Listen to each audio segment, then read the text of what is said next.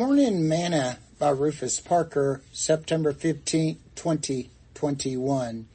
Insufficiency. Not that we are sufficient of ourselves to think anything as of ourselves, but our sufficiency is of God, who also have made us able ministers of the New Testament, not of the letter, but of the Spirit. For the letter killeth, but the Spirit giveth life. 2 Corinthians chapter 3, verse 5 through 6. Today's morsel. I often wonder what could be accomplished in the kingdom of God if we humans would stop thinking that we must have certain talents and abilities to do what God is sending and asking of us to do.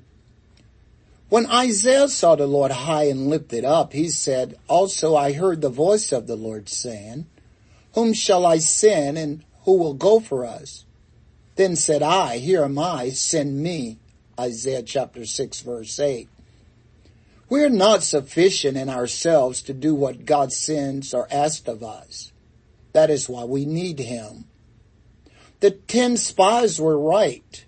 They did not have the might within themselves to defeat their enemy in the promised land. They were insufficient. But Caleb and Joshua told them, if the Lord delight in us, then He will bring us into the land and give it us, a land which flow with milk and honey. Numbers chapter 14, verse 8. We aren't sufficient, they said, but God is. And if He delight in us, then He will bring us into the land. Just do not rebel against Him. Moses told God, if you're not going with us, then do not send us because we are not sufficient. My wording. Paul says, not that we're sufficient of ourselves to think anything as of ourselves, but our sufficiency is of God, who also have made us able ministers of the New Testament. I am like Paul.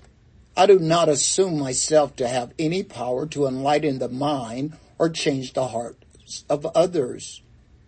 I am only an instrument in the hand of God. And myself, I am insufficient to do anything. But because Christ is in me, I can do exceeding abundantly above all that I could ask or think. How about you today? Are you persuaded that you can do abundant things? With Christ in you, you are able to. Sing this song with me today. Victory, victory shall be mine.